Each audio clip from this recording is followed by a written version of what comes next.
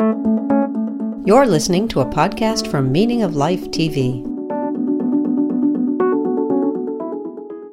David Ottlinger, it's good to see you. Good to see you, Dad. Welcome to the Sophia audience. I am with David Ottlinger, who, after Massimo, is my second most common and equally beloved discussion partner. He also, of course, writes for us over at the Electric Agora. David, would you like to give a little introduction of yourself? And I'll do the same, and then we can get started. My name is David Ottlinger. I do blog at the Electric Agora. I studied philosophy first at the University of Chicago, then at GSU, and now I'm sort of wandering the wilderness. You're a wayward, itinerant philosopher at this point. if you say so. No, I'm not recognized by the EPA. Well, keep writing the kind of stuff you're writing for us, and you're going to be a major name. All I can say. Thank you. I'm Daniel Kaufman, and I'm a professor of philosophy at Missouri State University. I'm obviously I host the Sophia program, and I also publish and edit the Electric Agora with Daniel Tippins. So, David, you wrote an essay for us. It just went up on the Electric Agora. It's titled Meaning, Message, and Experience. And I really, really like it. I think it's really interesting. It gets at questions of the effects and constraints of medium on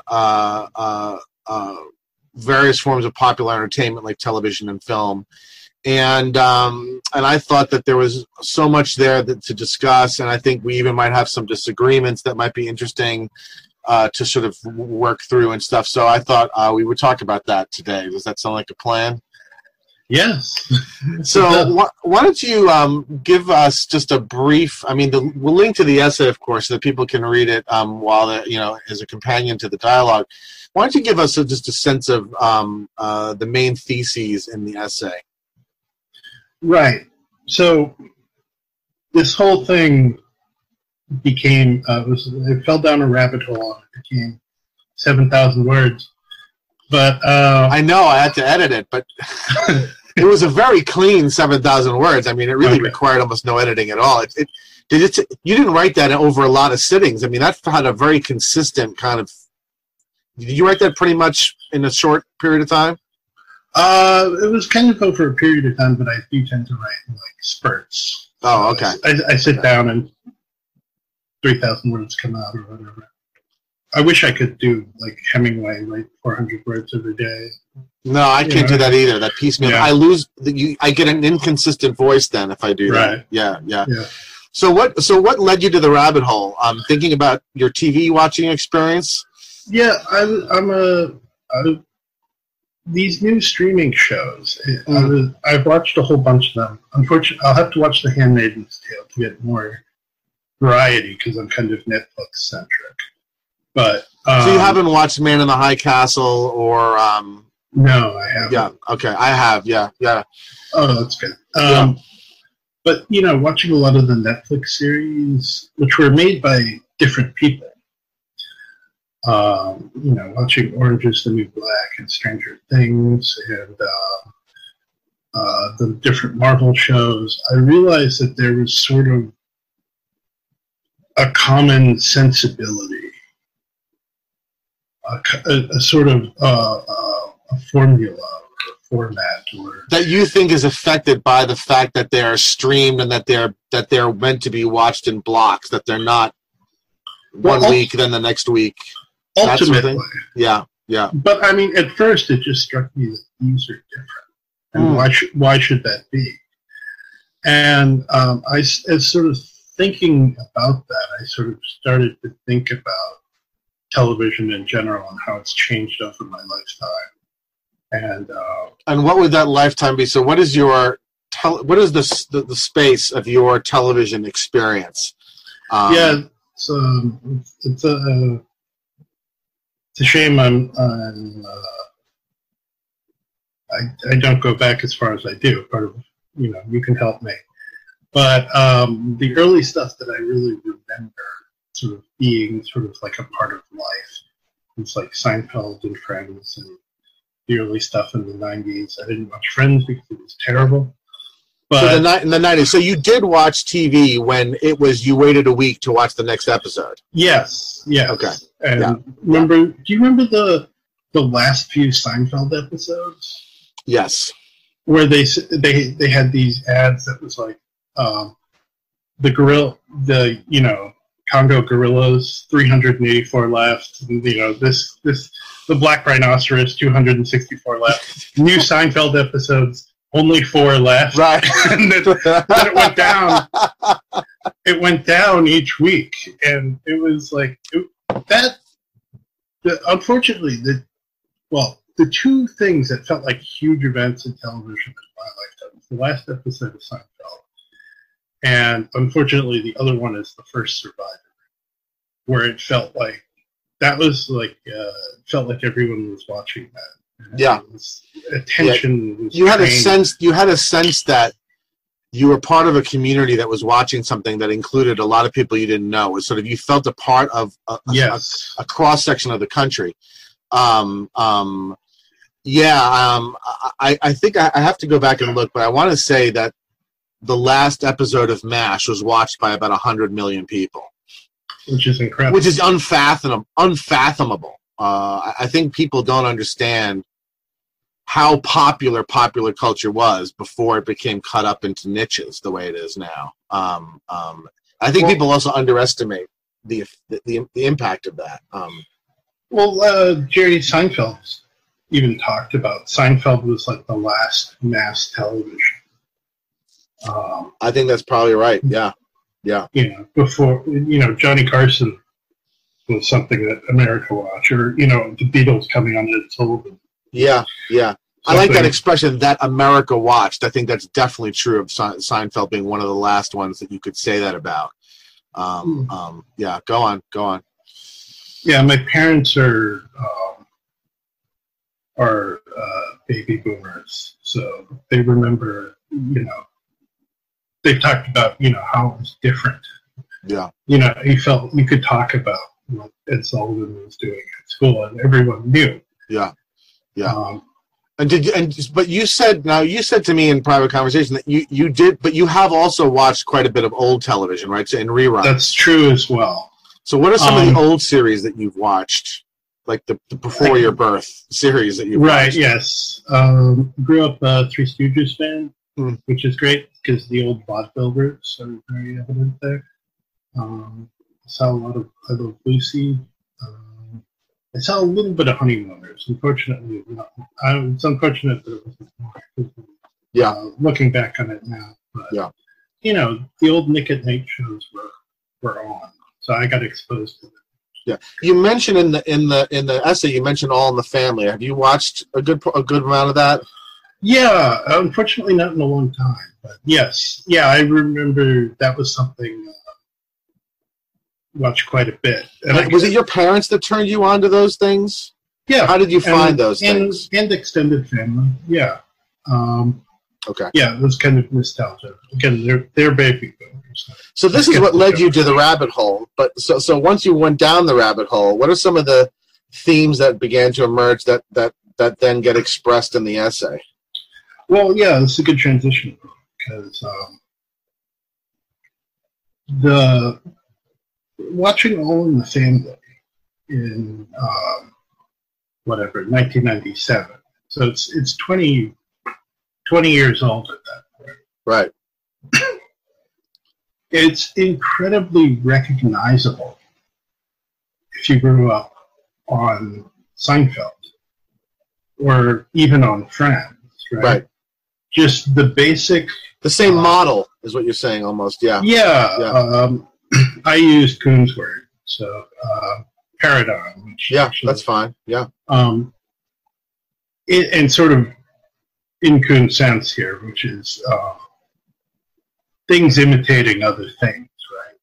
So imitating others becomes a kind of established way of doing things, or tradition. So should I just dive into sort of... Yeah, why don't you What talk that about what was? some of these themes are that you thought were interesting enough to write an essay about? Yeah. So, I mean, it struck me that originally there was kind of a theatrical paradigm. So I should say, I put a little disclaimer on my essay, which I'll repeat, which is that, I'm not a historian of television, which exists. And so this is, as I quoted Luther, I decided to sin boldly. And just go ahead and tell a story here. This is a sketch here. Yeah. Theory. It's responsive to evidence, and you gave me a little pushback on something. Yeah, which I'll bring up as it comes up. Yeah. So it's theatrical, and you don't just mean that metaphorically. I mean, it literally was. I mean, a lot of these were filmed in front of live audiences, right? I mean, writing about it, I was struck that it's the same word stage. Yeah. Because you refer to it as a sound stage, which is a different kind of stage, but it's the same word, and it's the same kind of physical location, right? So, just thinking about the basic physicality of it, and again, these are two shows, All in the Family, Seinfeld, 20 years apart. They're remarkably similar in that. Okay, there's no fourth wall, right? So you're looking at a room with two walls coming in. There's the wall in the back. I mean, they're not all literally three walls, but there's some basic structure. And then there's no fourth wall, so the audience can sit out here, and the cameras can be out here.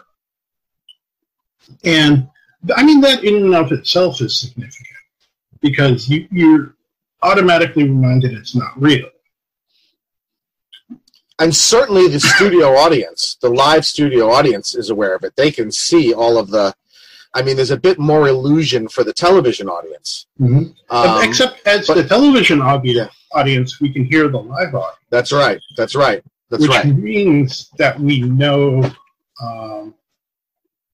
that it's an illusion. That's a constant reminder that this is not, we're not a fly on the wall. This is being put on for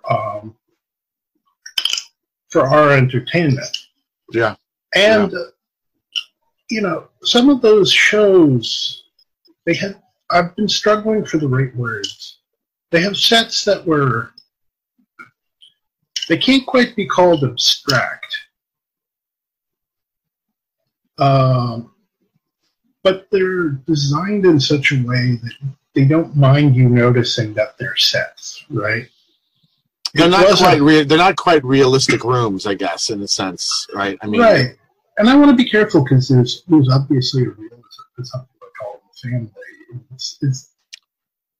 It's a sort of, I don't know if you're thinking of like the prologue of the Glass Menagerie. There's that kind of balance of realism and more poetic realism. Yeah. Where you're seeing some harsh reality. It's not a manor. It's a middle class guy in Chicago, sort of ready. Right, and real problems, and All in the Family addressing social issues that were very topical at the time that the whole country was going through, whether it's feminism or race relations or class, really.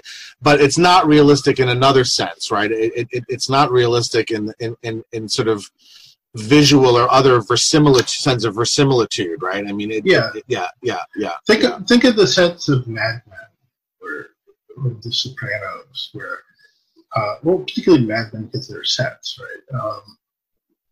Where part of the prestige, as they say, but also just part of what was distinctive about that show was it felt like you were walking into a room at 1960. Right. And they had departments make combs and soda cans and newspapers that looked all accurate to the period. Nobody quite cares about that. Right.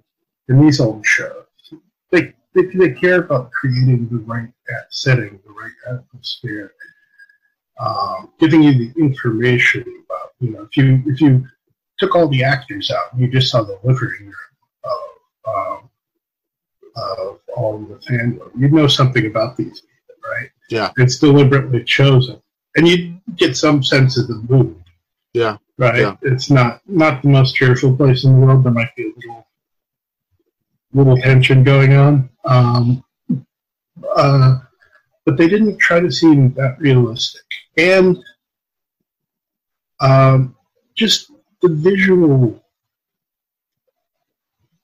visual language, right? I think it's quite significant that the cameras tend to sit more back. We're more likely to see several characters at once, standing at a fair distance from each other sometimes. And if you think of all the families, the Archie's living room, Butch and Edith's living room, and Jerry's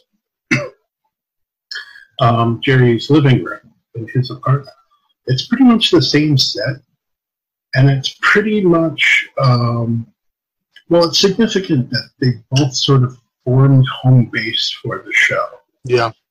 Right? Yeah. There were other sets in both shows, but that was where most of the goings on went on. And when you wrote a scene where a bunch of people had to talk, they would, that's where the show preferred it to take place. Yeah. Yeah. And a lot of, especially in Seinfeld, it kind of strained credulity. Like, why are all these 30-something people hanging out in this guy's living room? Like, people don't really live like this. And because you want them all to talk to each other, and this is going to be the room where these people all talk to each other. So, and what's now? You think that these sorts of, let's call them formal choices, right, having to do with the form, are partly a function of both the constraints and the how should I say, the best uses of medium, right? Yeah, so go back to the 70s. And I want to say also about those sets. One of the things is that they made room for a lot of stage traffic. And Seinfeld has talked about people coming in and out, you mean? Yeah. Yeah, if you saw, there's a lot of physical comedy in Seinfeld, but people would be walking around that little breakfast bar, and then would be, going back and forth across the couch, and Kramer would sort of burst into the room, which, by the way, was totally ripped off from Taxi, when Crazy Jim would always burst in, and he'd come in sort of like this. I actually wondered why more people didn't point out that Kramer just seemed straight out ripped off from Christopher Lloyd's Jim from Taxi. Or just Jackie Gleason, who's famous for entrances and exits, where he was a huge guy, and then he'd be, boom, he'd be right up in Art Carney's face. Huge physical presence, and there's a scene I can remember from The Honeymooners where, I'm sorry, I don't remember his wife's name. Alice was coming in. And then Trixie was Art Carney's wife's name, yeah. Right. Alice and Trixie are sitting talking, and Alice wants to get him to go out. And she says, now listen to me. This is what's going to happen when he comes in here. He's going to come in here, and he's going to tell us a big sad story and song and dance that this was the hardest day he ever had. I think... And then they all took, and so we're all trained on this door. Here's what's going to happen, and then Jackie Gleason comes in. He's huge. He's everywhere, and he's like, "Oh," and it's a great bit. But there's that moment where you're focused on that door, and he has to come in with all that energy to just blow through your expectations and be bigger than what you expected, and he does that. And, actually, Jason Alexander has recognized that he was doing Jackie Gleason when he was doing some of his, the growly kind of stuff. He was channeling. I'm sure they'd be fine with all this. Yeah. Acknowledging the antecedents. So how did you were talking about Medium in the 70s? So what do you? Yeah. How do you think that? How did Medium affect these formal decisions on the part of the creators? You think? Yeah. So think about a 1970s television. I go back just far enough where I can remember, at least like early 80s television. Right. I remember. Which weren't much different. I mean, a big box, with vacuum tubes and big box, small screen. Some of them were black and white. We had a black and white one when I was a kid.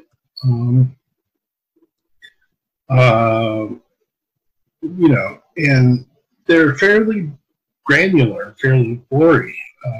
Low resolution, yeah. Quite low resolution.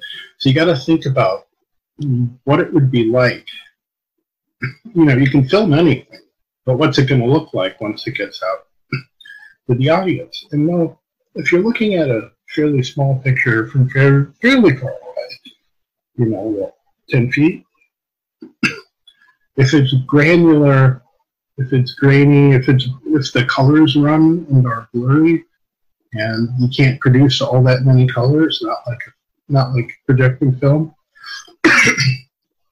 you're not going to be, using color like Antonioni or Zoo, or you're not going to be, composing extremely complicated, intricate frames like Orson Welles or Fellini. Or you said close-ups, right? Close-ups don't make a lot of sense if you're... Yeah. The only close-ups I can think of, like in All in the Family, was when there was a very powerful emotional moment. Yes. And so the emoting of the actor is what's really coming through, not the image, right? I mean...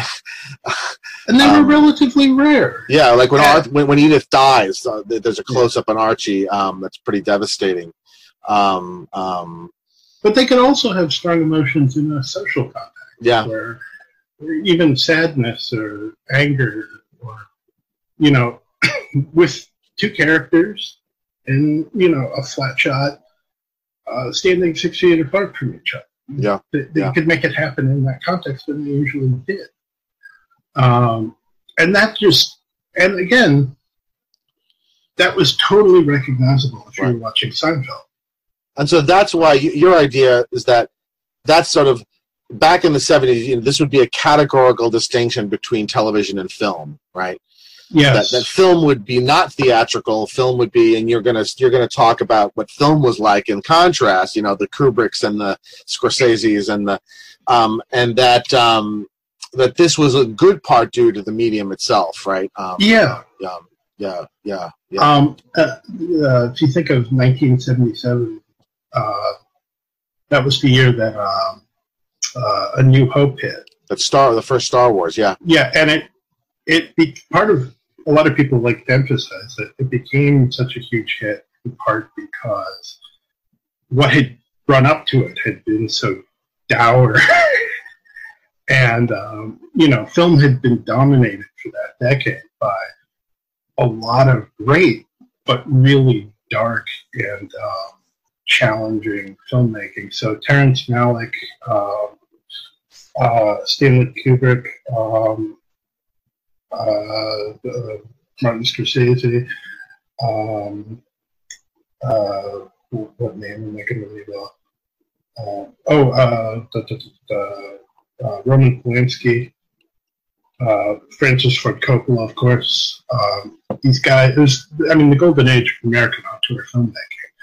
But the stuff they were making great. It was, dark, challenging, and a lot of great chilly silences.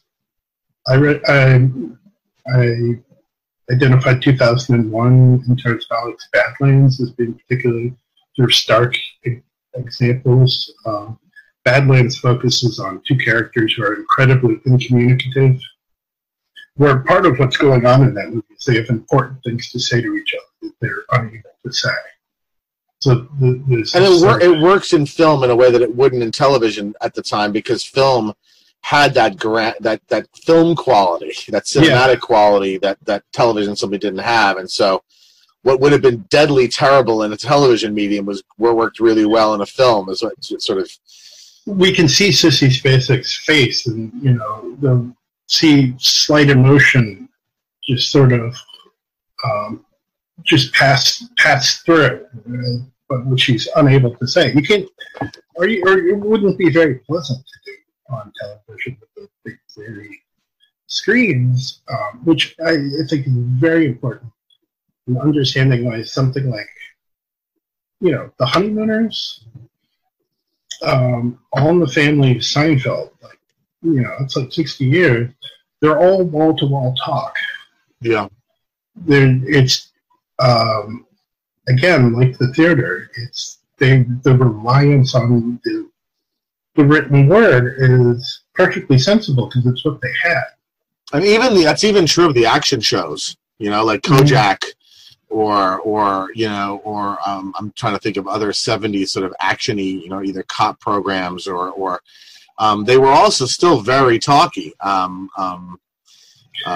Even if you watch, the dinosaur formats today, like I think Law and Order SVU is technically still on. I mean, God knows why that isn't. That could be on the woodshed. That is a blight on the culture.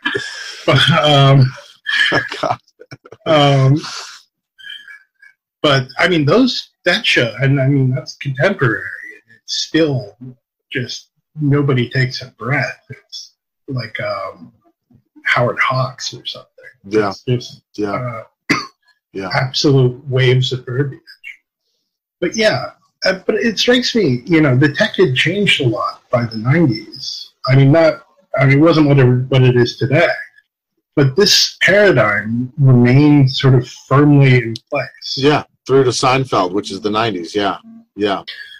And then so pretty much from what you're saying is pretty much from after the Second World War, right? Basically from, sort of from your Honeymooners and those I Love Lucy, those classic shows, you pretty much had the same formal, television retained largely the same formal properties.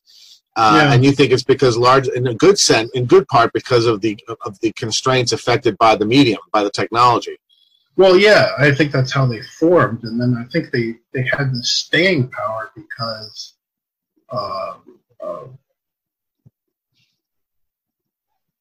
that was the way people knew how to do things. Like, Well, look, we still have the theater, right? Yeah, right. Right. I mean, and so the fact that you kind of had something like the theater that was being broadcast, it's not surprising that it had legs, because it's not as if the theater's gone anywhere. No, but although theater has changed in a lot of ways. Well, certainly you have the big production musicals that are more and more technically amazing, but and maybe this is something we'll get to, but that just strikes me as such vastly inferior theater. Yeah. Right. Yeah.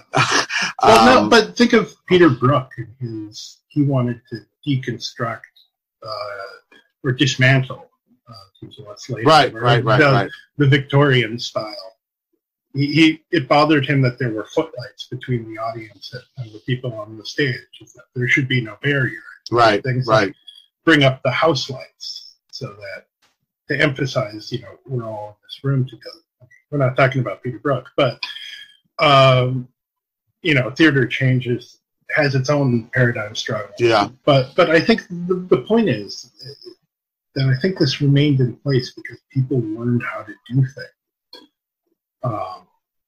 You could find the kinds of effects that All in the Family found. And Seinfeld was obviously, all the guys who worked on that show, they were guys and gals were students of their predecessors. And they were taking in what was possible from that. And then it strikes me that it all changed. And, there was a sort of fairly rapid change. And we went to something that was a lot more like film. the thing I'm calling the cinematic paradigm. Yeah. Which I saw. You think that mainly starts with the HBO shows? Well, yeah, Sopranos and. That was my first thought. What was the other one you mentioned? It was Sopranos, and what was the other one? Oh, Sex and the City. Sex and the City. Yeah. There are things in Sex and the City, which are things you'll find in a film textbook, right? But if people remember the scene, people who know the show, Carrie sees a certain Post-it note from a certain person which has an unwelcome message, and it's very instructive for that show because they don't. I went back and looked at it. They don't play any music, and if you know that show, it's full of music. It's wall to wall. Yeah. The little jazzy rhythms are always in the background. They actually used the score from 8.5 for one episode. Did they really? Yeah, it was. They probably could count on the fact that nobody who watched Sex and the City had any idea had no idea what 8.5 was. Well, I did. You did. Well, yeah. But you were only watching it for you were only watching the show because there were a bunch of hot women in it. That's the only reason you were watching it. But you're not for anthropological research. I mean, well, I don't know. I wrote 7,000 words. I'm just joking. No, I know. So you think that? Yeah, go on. I wanted to say this one scene, music suddenly goes away, and you feel it. And she goes, she's looking for someone. She woke up and he's not there. She's calling out his name, and you're like, "Oh, this isn't good," because there's no music. Where's the happy little music we're used to hearing? And she finds the Post-it note, and she sweeps some flowers off her table in her rage, and they do something that's called a match-on-action shot, which is two shots match, and they match on the action that they show. So we see the flowers fly off the table twice. We see her hand hit the things twice. And this is a classic thing. Everybody who studies films at all knows there are two classic match-on action: Battleship Potemkin and Do the Right Thing. And it's generally in Battleship Potemkin, somebody proletariat smashes a plate that says, "Give us today our daily bread." And in Do the Right Thing, somebody throws a trash can through a window. A glass window, yeah. That becomes that, and it's very surprising that he does this, and it means a lot in that context. It means everything in that context, yeah. Right. When Mookie does that, yeah. Oh, shh. People haven't seen the movie. We don't know who threw it. A fucking 40 year. I'm sorry. I can't spoil a movie from 1988 or whatever. I mean, give me a break, man. No, that's not how movies work. That's not how movies work. Not everybody's seen every movie. All right. Dan said that. I didn't spoil it. Send me the hate mail. But in all three examples, it's a fairly instantaneous gesture. Smash a plate, throw a trash can, knock some flowers over, but it means a lot. So what do you do when you have an instantaneous gesture, but the audience has a lot of meaning to digest? You elongate it. How do you elongate it? You show it twice. And if you do it really rapidly, it seems fairly natural. And it's a classic technique. So it was a little statement, really. It was interesting, and it was interesting in part because it was cinematic. You'd never see that in Seinfeld. You'd never see that in All in the Family. It was part of the standard cinematographer's bag of tricks, right? Yeah. And you'll hear about it in the classrooms. So you can look up. I'm sure there are 1,000 YouTube videos. Yeah. You'll find the Battleship Potemkin, or you'll just find somebody yakking about the match-on-action shot. Right? Yeah. And that sort of represented a sort of sea change, kind of revolution. And it was significant in, there were other ways, too. I think Sex and the City was determined not to have a home base. not to have a Jerry's apartment, not to Yeah. have Archie's living room. It was Which gonna meant be it fully was departing from this ensemble sort of theatrical model, not just in terms of the visual tricks and tropes that it uses, but in a sense the entire structure of it was they abandoned that kind of ensemble-based TV. I mean, it was still ensemble-based, but they weren't physically located in a way, right? Yeah, the example, the way I praised it, the piece is they invented sort of the visual grammar. That's a good word, the visual grammar. That's good, yeah. Is they kept the kind of ensemble feeling where, in the same way that we learned to care about Edith and Archie and Meathead and Gloria, we learned to care about these four women and their relationships, and we visit them, and one of my favorite comments, Norm Macdonald wrote on Roseanne, and he said when he first got there, he read the scripts, and he was a stand-up, and he said, well, this is all going to die. They're just going to go up there and eat it because there are no jokes here. And then you realize, like, oh no, they're going to laugh at this, not because the joke is funny, because they like that guy. Yeah. That they recognized him from last week and the week before that.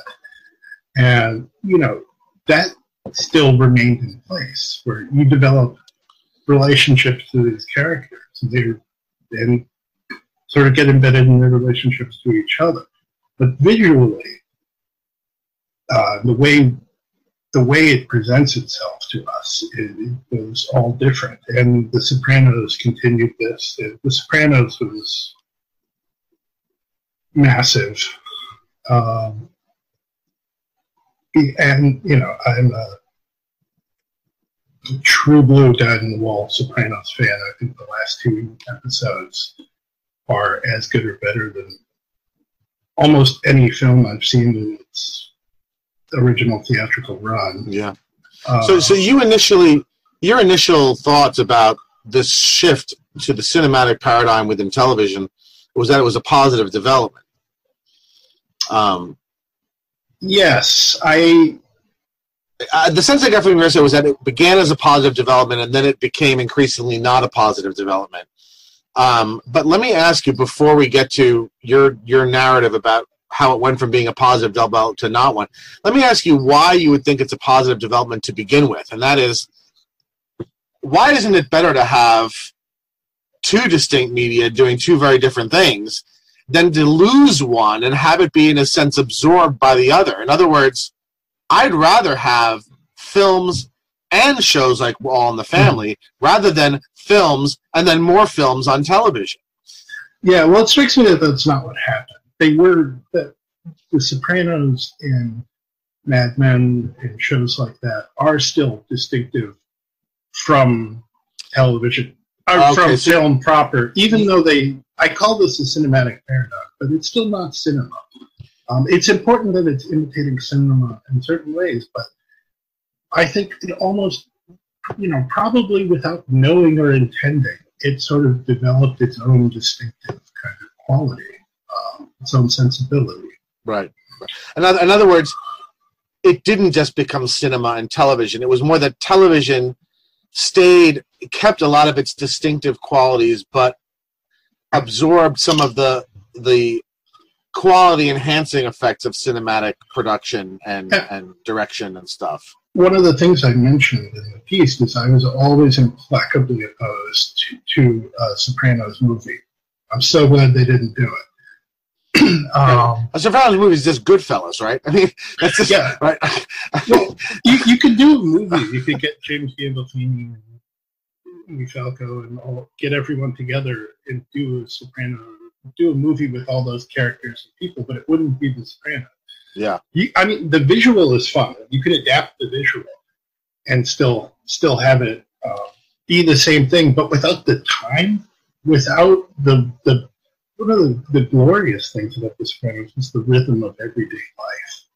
Tony going down and that's due not to the medium in terms of the technology. That's due to the the extended time that you have for a TV series to unfold over the course of years is what you're saying. Well, I still see that as belonging to the medium. It's not the physical television set, but it's the way, the way things get broadcast over time. If it's hundreds of hours long. Yeah. Or maybe not hundreds, but hours and hours and hours. And you have time for the kind of novelistic detail. I want you to talk about that, but let me just ask you very quickly, because it may actually be pretty irrelevant, but it was something I raised with you in private conversation. Does it affect your thesis at all if I say, hey, you're dating the entrance of these cinematic techniques and tropes a bit too late, that as early as 1977, 1978, this was being done on television with Battlestar, the original Battlestar Galactica, which consciously was building upon the huge success of Star Wars and even employed the Star Wars special effects guy, John Dykstra, to produce a very cinematic program on television. And it was noted for being that. In other words, that was one of the things that was so notable about it at the time. And if you don't like that one, then the other example I was going to give is not much later, and that's Miami Vice, which brought in a very famous film director, Michael Mann, who created the show, also incorporated and brought many of the cinematic elements into television. And that also was explicitly said about it at the time. And also in the case of Miami Vice, and this wasn't true of Battlestar Galactica, introduced the bringing of popular, very, very major popular music pieces into the scores. And these would be things that then would also be on MTV. And a lot of times the music videos for the songs would be from the Miami Vice episode. I'm thinking like Phil Collins in the Air Tonight and so on and so forth. Does it affect your thesis at all if indeed this started earlier? Or is it really not, it doesn't affect the thesis much that you're trying to advance? No, it probably does, symbolically. I'm very interested. I thought that was very interesting. Michael Mann, I didn't realize. Was the guy behind Miami Vice, yeah. Michael Mann is, to me, I think a somewhat obnoxiously formalist director. God, I love him. Do you really? He did the movie that was before Silence of the Lambs. And I thought Manhunter was 10 times better than Silence of the Lambs. I thought it looked better. I thought the Hannibal Lecter was far more subtle and better done, and not flicking his tongue in your face, which I thought was terrible and terribly done. I was much more scared of Brian Cox than I was of. And I just thought, but then again, I love the 80s aesthetic. I love that modernist with the pastel colors and the very clean lines, and so if you don't like that aesthetic, of course you'll hate it. But I like him. I think I like that formalism. It reminds me, it's to me it's the film version of modernist architecture. But that might be what you don't like about it. I do agree with you. Brian Cox is the best Lecter. He's barely in the movie, and he's so terrifying, right? I mean, would you give me your home phone number, Will? And it's like, oh my God, no! Right? It's like, well, Brian Cox is a wonderful actor.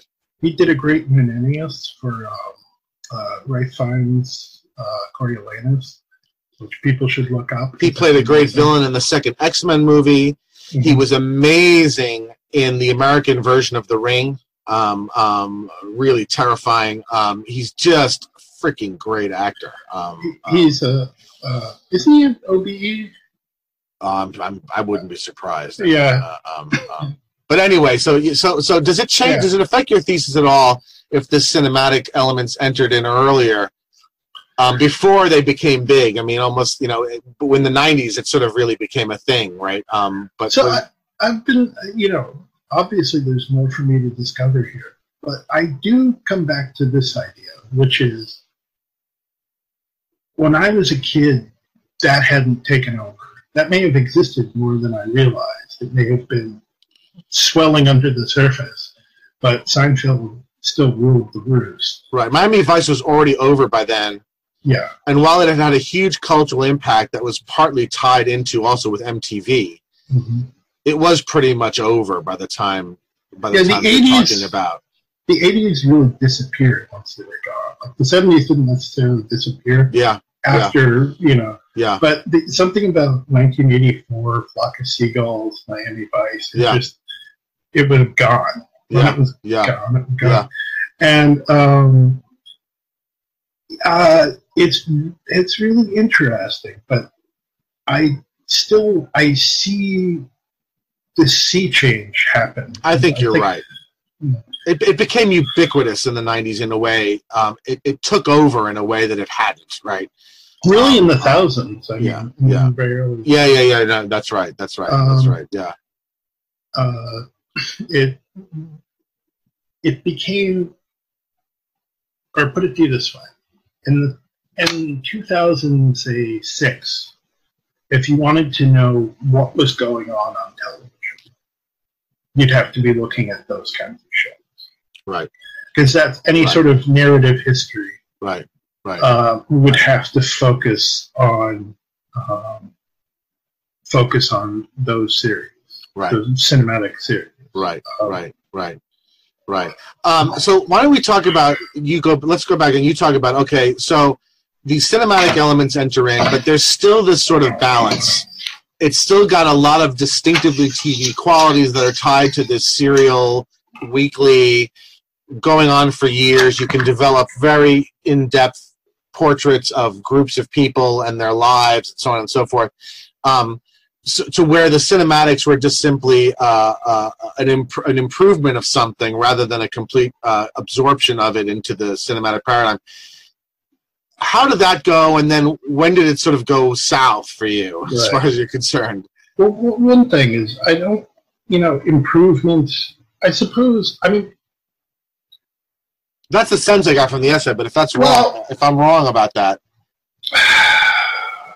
I mean, you didn't lament it. You didn't lament it, right? No, I mean, I think the feeling for a lot of people is there's something new under the sun has arrived, and it's exciting. Yeah. Which, it doesn't always... I read a quote that supposedly Miles Davis said, "The music keeps on changing. It's got nothing to do with good or bad." And it's something about art. It just has to change, right? Yeah. We need novelty. It didn't matter. But that doesn't mean that we don't. Look, music's a good example. Yeah. Music had to change after the 60s, and it did, and in a lot of interesting ways. But I think certainly rock music, once you get past the mid-'70s, it became it turned into something that was stagnant and uninteresting, and that was the reason why, in a sense, punk had to break it, right? And so things can, in a sense, undergo changes that are lamentable, right? Oh, sure. So, I mean, I only meant it in that sense. I got the sense from you that you thought that the entry of the cinematics was a good thing, but then at some point it became a bad thing, is what the sense that I got. Yes. So maybe you could talk about that. Yeah. It's being a good thing in The Sopranos, and maybe not a good thing in Agents of S.H.I.E.L.D. or whatever you want to say. It's not a good thing in. The only thing I want to distance myself from is the sort of claim that the more cinematic, visually involved paradigm is inherently superior to the more theatrical. Gotcha. paradigm. So you're not saying, it's better than All in the Family. Right. Well, I might say Sopranos is better, although I don't know why I compare Sopranos to All in the Family. But, I mean... you might have to, because I think I'm going to reject that. Okay. So, all right, we'll see. Yeah. I think I'm more of a pure... I think I like my things in neater boxes, and I think television got worse. I think television's golden age was the 70s. But go on. But I suggested that I think that if there was any sort of time where sort of things were glorious and new and chugging along beautifully, it'd be like The Sopranos, Mad Men. Yeah. And more recently, this is all fairly recent, there's now sort of on television, there's a problem of emulation. Things have begun to ossify. become a bit sclerotic. Meaning that they're doing too much of the same thing? A little bit of that, but I think, so it's good that we talked about how I think while The Sopranos and shows like that borrowed a lot from film, they maintained a certain kind of distinctiveness. That distinctiveness, it seems to me, is eroding. And more people are trying to do things on television, which I don't think find an easy home on television. And Breaking Bad, to me, is the sign of that. Okay. So maybe you can talk now. We can talk about this transition. So the kind of uses of cinematics in Sopranos, which you think is good, and then when you think it starts to not be good, is with a show, let's say, like Breaking Bad. Maybe you could talk about that so we can get a sense of what you think is different, what changed. Yeah, well, I mean, what's remarkable now, as we talked about, what was on television was so different from what was on the big screen in 1973. Right, totally different, yeah. Now you look at what's on the big screen and what's on television, and it's stunningly continuous. Like, the two biggest shows are Game of Thrones and Walking Dead. One is based on a comic book, which is what's ruling the roost in terms of the big screen. It's the big comic book movies, especially Marvel. Yeah. And then also people are trying and failing to make movies out of DC Comics, unfortunately. Yeah. But there was Batman. That's a whole other interesting story about why Marvel succeeded and DC seems not to be, but we'll have to do that on a different dialogue. Yeah, right. But comic book movies are just people are just going through trying to find every single character and adapting it. Green Arrow. I'd never heard of Guardians of the Galaxy. They got Tim Gunn to make some very good movies, and that's gone on television, and it's so much the case that Marvel actually has television shows which exist in the same universe as what's going on the big screen. I mean, it's that continuous. And they actually inform each other. Like, I mean, if you want to get the full story of what happened in Captain America Winter Soldier, you have to watch Agents of S.H.I.E.L.D. and vice versa. And I almost wonder whether this is partly a marketing strategy, right? I mean, to get people to just keep consuming these products, right? Undoubtedly. And this is a thing that comic books have been doing for years. And comic books are always shamelessly commercial. Let's sell more books to kids with advertisements for whatever kids want. But your essay is about medium, so let's stick with that. I mean, so.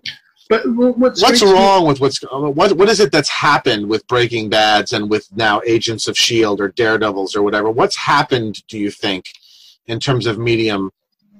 It strikes me they're more and more they're attempting things that can't be done very well on television. And I'm thinking, I have this experience, and this is where it's going to get subjective, and I'm just going to have to this will stand up or fall down on whether or not the audience resonates to this and whether they have a similar experience to my own. But watching Breaking Bad, I had the feeling where I was trying to mentally blow up the image on television, where I was thinking, like, something. It starts with this sequence. The first scene in the first episode with the Winnebago barreling through the desert. Walter's pants are wafting through the breeze, and then he's standing pantless, pointing a gun down the road. And, I sort of wanted to see this on the, it struck me that it's like, okay, I could imagine that image of Walter pointing a gun down the road. At me, 30 feet above, and it's overwhelming. I sort of there are certain scenes. That scene, the famous "You're Goddamn Right" scene, where it reminded me for some reason of like the big stare down at the end of The Good, Bad, and the Ugly. where you just have. I think you mentioned that in the essay. Yeah. Vida and Cleef and Clint Eastwood, and they just hold the screen. There's somebody once said about the very similar movie, How the West, or not How the West Keeps Score, Once Upon a Time in the West, that it was in opera in which the songs are stared, not sung, where what's his name, Dan, the director? Of who? Which one? Both of them. The same guy. The Italian. Leone. Sergio Leone. Yeah. I think. He just has this great quality where he can get just actors to stare intensely. As many scenes that work that way. But you can't. If you've seen, I've seen both The Good, Bad, and the Ugly and How the West Was Won on theater and on DVD. It just works in the theater. I mean, watch it on DVD, sure, but in the theater, it has a different effect. So is the point really sort of that you can introduce the cinematics into television to a degree, but there simply is a limit given the size of the screen, even if you have a huge widescreen TV. And what they're doing now with these things, and I noticed in like all the Marvel movies, people have fucking enormous TVs now. I mean, is that just it, or is there something else about it that doesn't work? Is it just the size of the screen? I think the size of the screen is the most operative thing. I mean, it really, even if you're looking on a really big TV, it's different than being in a theater. Although I've been in some very small theaters and seen some very big TVs where you feel like you're watching a widescreen too. But I saw The Fits in a very small room. Yeah. But that's rare. Let me just ask you. This just occurred to me. But why do you think? I mean, and maybe this is just pushing a little bit on how much medium really constrains. Why do you think it is that so many very talky films that don't take all this advantage of the distinctive medium work so well? Room with a View, or My Dinner with Andre, or in other words. Or I mean, I thought you would go to Howard Hawks. Yeah, but you know what I mean. I mean, in other words, there are movies. There are movies that are very theatrical. Mm-hmm. In terms of they all were. Rope, right? Yeah. All takes place in one. I guess what I'm asking is how hard do you want to push this on medium and constraint? Pretty hard. I can think of films where it works really well, and it might as well be a play, right? I wouldn't say that. I mean, I love those films. But, they were all. That's why all those movie stars sounded British. They were imitating British theater. They were. They were doing like a kind of West End theater in the movies. But if you've ever analyzed those films, Howard Hawks, what's one of the German refugees, Heaven Can Wait, Ernst Lubitsch, the editing, the camera work, there's a lot that's subtly distinctive to film that has a deep impact. We shouldn't think of cinematic just as spectacle, as big spectacle. Right. Oh, yes. I understand what you're getting at. Okay. No, that's not a real objection. And I hadn't thought of that. Yeah, of course, it's not just because all the movies we're talking about are relatively spectacle-y movies. But that's not the only element of cinematics that you're talking about. You mentioned Rope. I'm always fascinated by the distinction. Or Rear Window, right? I mean, the whole thing is in one freaking room, right? I mean, 12 Angry Men. Yeah, works amazingly well, right? I'm always fascinated by those movies that are toying with the tension between the medium.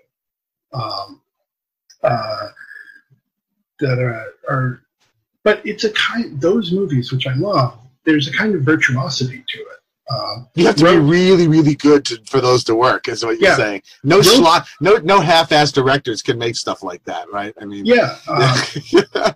Rope was Hitchcock, and it's official. It's basically one shot. That was the gimmick, right? Which there's trickery to it. But the point was, let's do something and have it all be one shot in one location. And it was a kind of bravura. Hitchcock was deliberately pushing himself and to do something that cinema doesn't do naturally. 12 Angry Men, and all people not familiar with the movie, it's about a jury. Yeah. And basically all except for about 3 minutes takes place in this jury room. And the scenes outside the jury room are sort of deliberately perfunctory. These two guys who have been arguing for 2 hours meet each other in the street, and they tell each other their names, and they're like, oh, well, I guess we go home now. But the scenes in that jury room, I think the statements, you have to be very careful making statements about media, but theater tends to stay still, and cinema tends to move. And if you watch the camera in 12 Angry Men, it's pacing that room like a caged animal. It's nothing like All in the Family or like The Honeymooners, where you're basically just people are moving around and it's rubbing its fur against the bars and it's trying to get out. It's contained, and you feel that incredible contained energy. It's why it works so well. Yeah, and Rope is a little different. It's a little less obviously. You don't go like, hey, that's a composed shot as often as you do. That happens all the time. The shot where Martin Balsam puts up his hand to change his vote. You see the one guy's throwing things at the fan. Yeah. You see things and you feel like, oh, that's like I want a still of that. You don't see that in Rope, but if you watch Rope carefully, the editing, there's some very careful decisions, and the way that camera is pacing and pushing in and out, and sort of. You mentioned Rear Window too. Rear Window, this is an explicit voyeur kind of quality to it that I think is also Rope. So it's deeply informed by the. Okay, so go back. We're talking about Breaking Bad and sort of what went wrong. You think with the cinematics? So let's talk about that. And to your point, it's what went wrong is also not just about the spectacle. There are a lot of shots, especially I noticed a lot in Daredevil, which I like Daredevil, but there are shots of they have very attractive young people, which is important to these comic books. I mean, if Thor doesn't look magnificent, you've got nothing. If he doesn't look like you could push on him really, really hard and you still wouldn't fall down, you've got nowhere to go. That's the main thing with that guy. So, and they do get, attractive, sturdy-looking people to do these parts. And there are some close-ups, and especially in romantic scenes, where I said that they should tower over you like Bogart and McCall, It just, I have that same feeling of this should be cinematic. This should be up there on the big screen, and it's not. And you don't have that in The Sopranos. Everything feels right to scale. And do you think that they also, so going back to something like Breaking Bad, because the last thing we're going to talk about is the new model, which is the binge watching model. But do you think that they also fail to exploit the distinctive values that come from having the weekly format and the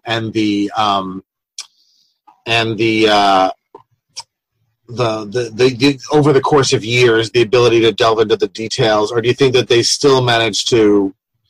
Was there a failure there also? Was it really just they're trying to do things that you really need to be in a movie theater for it to work? So there's a difference here between streaming shows and weekly shows. So weekly shows, I think with Breaking Bad, it really did a good job of having self-contained episodes that were sort of one episode was about one theme. So I don't see that problem there. With the streaming shows, there is a difference, I think, with less distinctiveness. That first thing, though, do you think, though, that that's a sort of a necessary quality of because I'm thinking of, there's a lot of shows where there are extended arcs. Mm-hmm. I'm thinking of two science fiction shows in particular, one of them being Farscape, which has arcs that go multiple seasons. And then Babylon 5, which the entire 5 years is an arc. So it's not, do you think that the self-containedness is a necessary quality of a weekly episodic show? Or I do, and I've seen both those shows. I like to love both those shows. You think there are exceptions to a rule? That hard cases make bad law, that sort of thing? Yeah, well, no, I'm struck in both of those shows that even the episodes which deal with one arcs, the one episode has often, I'm not necessarily one sort of thematic center, but there's an episode of Babylon 5 I'm thinking of where, you remember the one where they're looking, somebody is a secret, someone's a Manchurian candidate, someone's a secret mole, and it ends up being the end of the road for a long-running character, and things happen that reverberate all through the show. But that episode is about certain unfulfilled longings on the part of multiple characters. Yeah. And that gives it an emotional tone through the whole thing, and it gives it an intellectual coherence for that one episode. Even though it's very archy. Yeah. It's very, it is in episode. I guess the other example I was thinking of that one might be a counterexample, but it may not be a genre you're familiar with, is the classical old school soap operas. And I always found that I could never watch them because if you hadn't watched the whole thing, you had no idea who anybody was or what was going on. Yeah. Because the whole show was arc, right? I mean, it was just sort of this ongoing. Yeah. But I mean, I think you have the sense of it. That's to the detriment, right? That's to the detriment of soap operas. Yeah, I think that's probably true. Yeah. And although they're hugely successful, so I guess in some sense they weren't a detriment, but artistically they're a detriment. Yeah.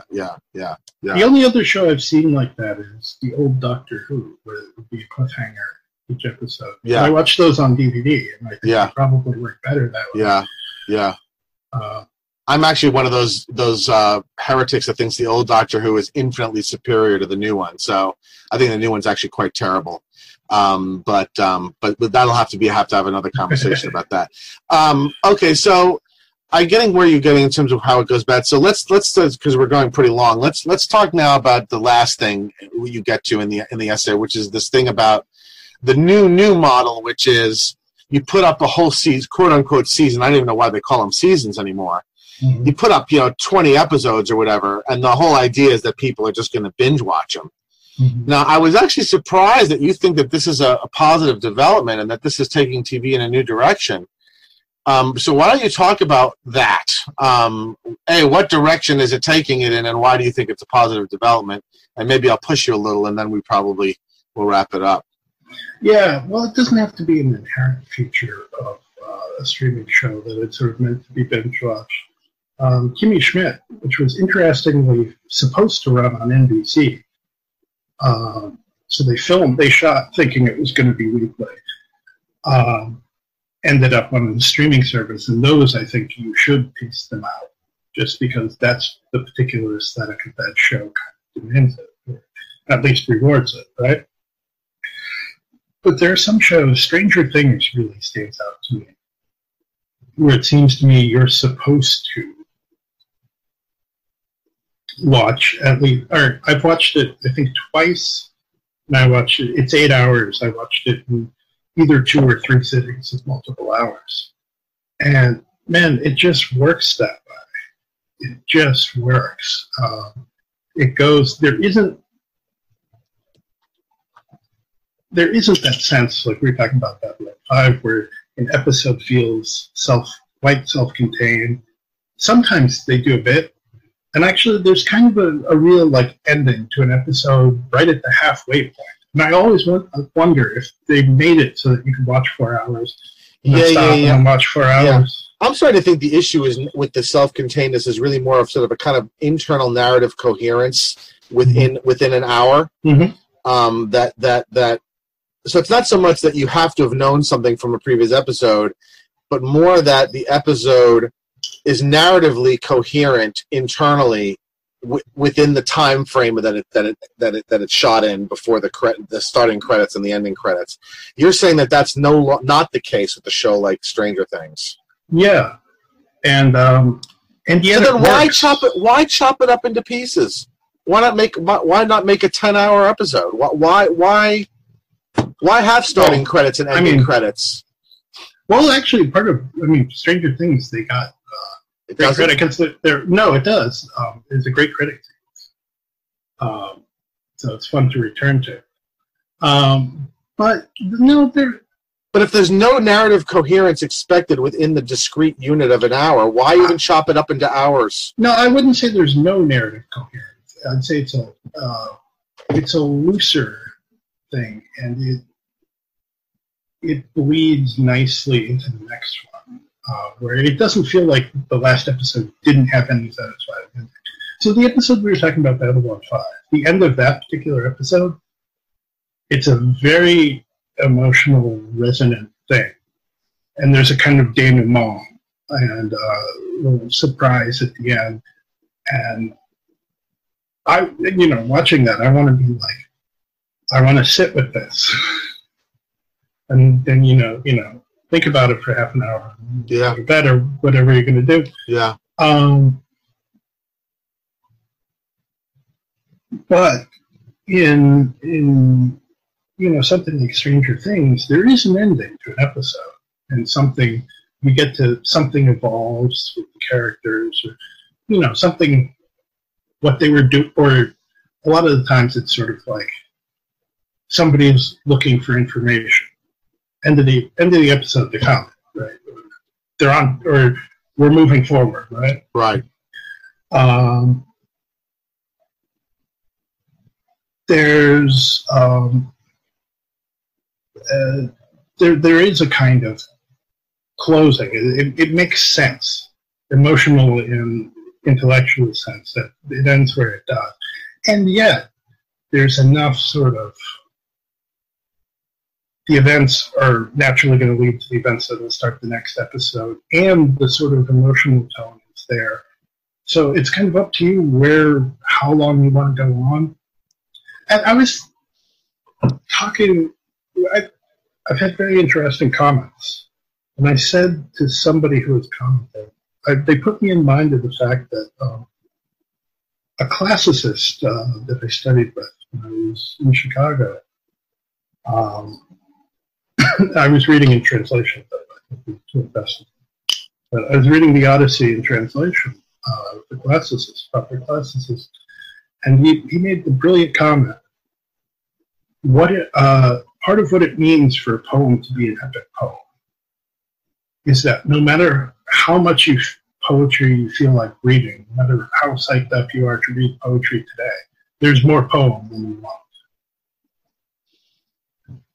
And, of course, that's the way it was performed, if you know about the Homeric tradition. Yeah. They didn't, people sang parts that, they would either pick something for the occasion, or somebody would request something, and they would tell, the fall of Troy, or, they'll hear the one about the Lotus Eaters, right? And there's that kind of sense where there's a kind of continuousness, right? You just have to stop somewhere. And, Homer's unassailably high art. So, the fact that where you end is up to you doesn't strike me as an inherent problem. Other media are like that. And there's something about immersiveness that you just want to sink into it for hours. And there's something about the visual aspect that I noticed all these shows play into it. All of these shows are full of texture. Jessica Jones has a foggy, neon-lit New York City. Daredevil has his rainy sort of Fritz Lang, Hell's Kitchen. Stranger Things, we spend a lot of time both in the Upside Down and in this big forest full of rattling dead leaves and a great sense of physical texture. And somehow that interacts with the length of the thing. That it's just something you want to just crawl up inside. Yeah, yeah. It strikes me, and I don't know whether, all the things you're describing, these virtues, are all non-social. And I guess I think that, and this is something I really do lament, and I think it's happening for so many reasons that it's a sort of a hopeless lamentation. But I mean, first of all, I do think that traditional television in the mold we started with is going to be completely gone. Mm-hmm. That's the first thing, and I just don't think that weekly show thing is going to exist anymore. Louis C.K. keeps trying to bring it back. I know. Failing. I know. And it's not just that I think that something that has its own inherent value, it's a sad thing when it goes, and that one wishes to have more things that are valuable rather than fewer things that are valuable. But one of the things that's sort of distinctively valuable about it, I think, is very bad to lose, and that's the social dimension. And that's a function of so many things. It's not just a function of the binge-watching phenomenon. I'll explain why I think it's antisocial, but also a result of cable and the lack of the loss of the three major networks. It's a function of it's a function of a whole bunch of the internet, certainly. And even you might even say when DVDs of TV shows started coming out, because the whole binge watching thing started when you could buy whole seasons of shows on DVD, which has been true now for years, way before Netflix started releasing whole series. What's the difference between releasing a whole series on Netflix so that people can binge watch it and me going and buying all 5 seasons of Babylon 5 on DVD? But here's what I think is somewhat lost, and that is, when with the old way of television, you'd watch an episode and then there'd be a week between that and the next one. It wasn't just that you could sit with it and think about it a little bit, but that you could go and talk with others about it. Mm-hmm. And a lot of times these were national conversations. I mean, I remember, when Edith, there was an episode with Edith going through menopause. Mm-hmm. And this was the occasion for, a public conversation. And remember the contest episode? Yeah. Or the abortion episode of Seinfeld? Yeah. Yeah. And so, there's this sort of, I remember, when The Day After aired, I remember going to school the next day. Mm-hmm. The Day After, for people, it was a show, I think it was 1983, I think it was 84, about a nuclear war. Mm-hmm. And I remember going to school the next day, and you could have heard a pin drop. People were so devastated, and it led to conversations.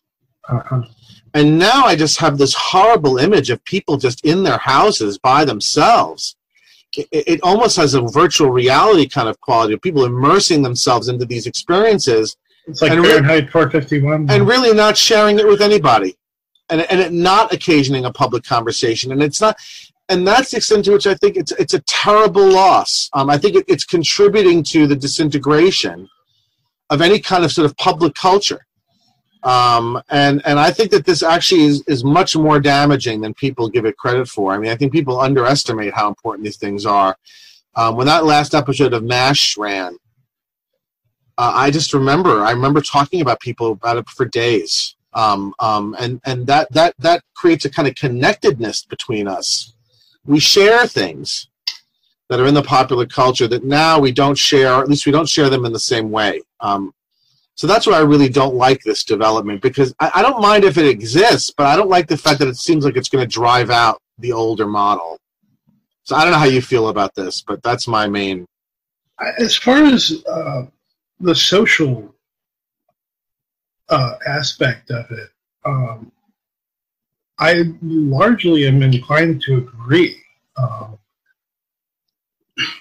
it's a real blessing and a curse. On the one hand, it's not like one size fits all. There's MASH and there's All in the Family, and those shows were all supposed to have broad appeal, and they could, they were supposed to appeal to everybody, but maybe not something that's specifically to you. There's something I loved. I loved Adult Swim, especially as a kid on late at night on Cartoon Network, and it was something that was really edgy. It was only ever going to appeal to a narrow strip of the population, but it was extremely compelling in a different way because if you got it, you felt like you were in on something. It was, I feel about it like I think people felt about Flying Circus in the 70s. It was challenging, it was offbeat. They did something brilliant. They made fun of the audience. They had bumps in between the shows where they talk about, like, you idiots keep sending in these emails. And, that was its own kind of, great pleasure. Great satisfaction. Yeah. Which couldn't have really have existed if everybody had 6 channels.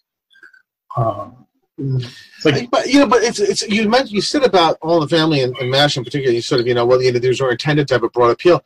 But what strikes me about them is precisely that they often addressed topics and themes that were very controversial, and yet still had that broad appeal. Today, something that politically charged, the only people watching would be people who agreed with the sentiment, right? And they would be able to only watch it because of the way that it's delivered, and because, in other words, I don't see.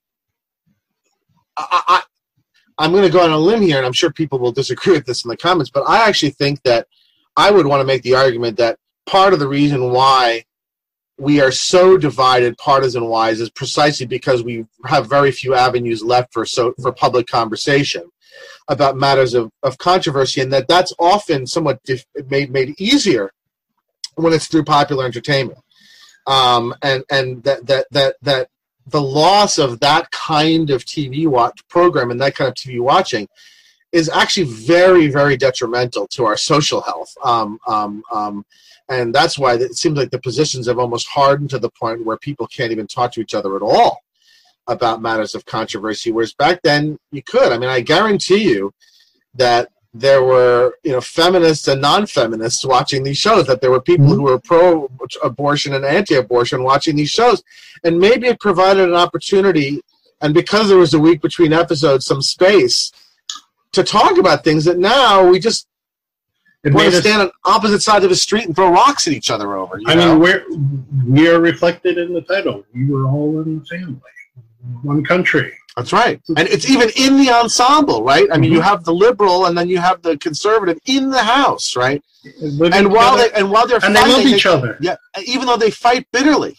Yes. And they're more. Yeah. And I think you're right. I want to sort of flag something here. We're not going to be able to explore it, but this conversation that keeps rearing up, I guess, it's been discussed in these pages, as it were, about where America's missing intellectuals. Why is there no more Lionel Trilling? Yeah. It doesn't our political conversation lack something? And I think it does. And I think people who are saying that, no, we have Robert Putnam and we have all this great research, they're wrong, and there are missing intellectuals. And there are a few people who think about politics and think about the humanities in a visible way. Right? So we were talking about television purely from an artistic point of view, and we ended up with a conversation about something that I think is quite salient to our politics. And we'll miss that if we don't have people who think about politics through a humanities lens, through an aesthetic lens. Yeah. So there's a certain aesthetics to politics. So I wanted to say that. And yes, I think you're largely right. There's a kind of West Wing effect, and Aaron Sorkin, God, and the Daily Show effect, where people just the Daily Show is interesting. It was never really funny. I'm going to get a lot of flack for saying it. But Jon Stewart, Jon Stewart's a funny guy, but he was rarely interested in being funny on that show. He was interested. It's the forced laughter, the ha-ha. It's, I get it. I want you to see me getting it. The laughter of, and of the release of tension. And I understand how it happens. I mean, these days, the politics are so obnoxious. They were obnoxious then, but the Iraq War, where you just wanted to feel like, God, I want someone to agree with me. But I do absolutely agree. The point wasn't that it wasn't contentious then. I mean, you could argue it was much more contentious in the 60s, let's say. But that it was possible to have a sort of public conversation, which seems now like it's not possible to have. And I do think that the change in television has something to do with that, in the sense that we share a lot less nationally, right? And if you went to relax with the whole family, it also didn't let you go. And just give you your opinion back. If you were sympathetic with Meathead, it would confront you with Archie. If you were sympathetic to Archie, it would confront you with Meathead. That's right. So you got equal time, right? You couldn't completely villainize the other person, because they were being presented to you together, and they didn't completely villainize each other, right? People are going to say there was that conservative woman on West Wing. Knock it off. Yeah. Yeah, and I do think that the weekly format does have a lot to do with that. This ability to digest something and to talk to neighbors and friends about it. Really, which you can't do if you watch a whole season of something by yourself at once, right? It just doesn't lend itself to that. It doesn't lend itself to that kind of thoughtfulness, and to then going around and talking to, hey, did you see that last night? And holy shit, blah blah blah. And, go to your school after the first episode, after day after things, and just sort of talk to each other. And I just don't see that happening now. It's not that people don't talk about television; they don't talk about it in the same way. And they're not watching the people. It's much more going to be likely that if you're talking to somebody about a show, it's a community of the like-minded, right?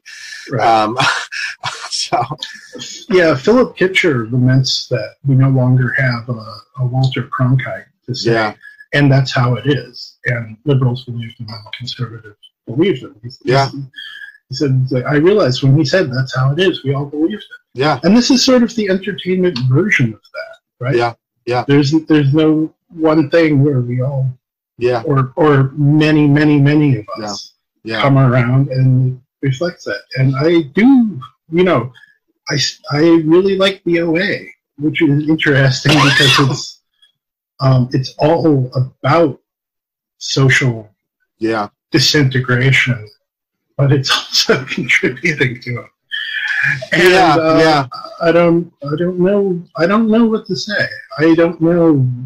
I just wish that the one was. I mean, it's not so much that I watched Man on the High Castle. I think it's great. I mean, I don't think it's the book, and I think it's very doing something entirely different from the book. And in that sense, I don't like it, since I think the book's a masterpiece. But it's not that I mind the new model in itself. It's that I mind the fact that it seems like it's going to drive out the old version, the old model. And I'd rather have both. But I think the old model already was dying with the loss of the networks, and with it no longer being focused on the major networks, I guess this was sort of inevitable that it was going to go this way eventually. I think we will have lost something, and that we can see the effects of it. But c'est la vie, right? Yeah. Unfortunately, I guess TV keeps on changing. It's got nothing to do with good or bad. That's there you go. That's a good one to end on. David, thank you so much. We will link to the essay. I encourage people to read it and see what they think. You'll have a whole discussion there that we didn't touch on about 3D and cinema, which you think if done right, has some really great promise to exploit things that are distinctive and unique to the medium. And a really interesting opening discussion of the film Doctor Strange, which I really enjoyed. And so we'll see you around these parts soon again. All right, David? I hope so. All right. Thank you very much. Take care. Thanks for listening to Meaning of Life TV. You can help support this content by remembering to like us on Facebook and follow us on Twitter. You can subscribe to all Meaning of Life episodes or to a specific program by going to our subscribe page at meaningoflife.tv/subscribe. There you can sign up for podcast downloads via iTunes or Stitcher, or you can subscribe to our email and we'll send you an alert every time we post a new episode.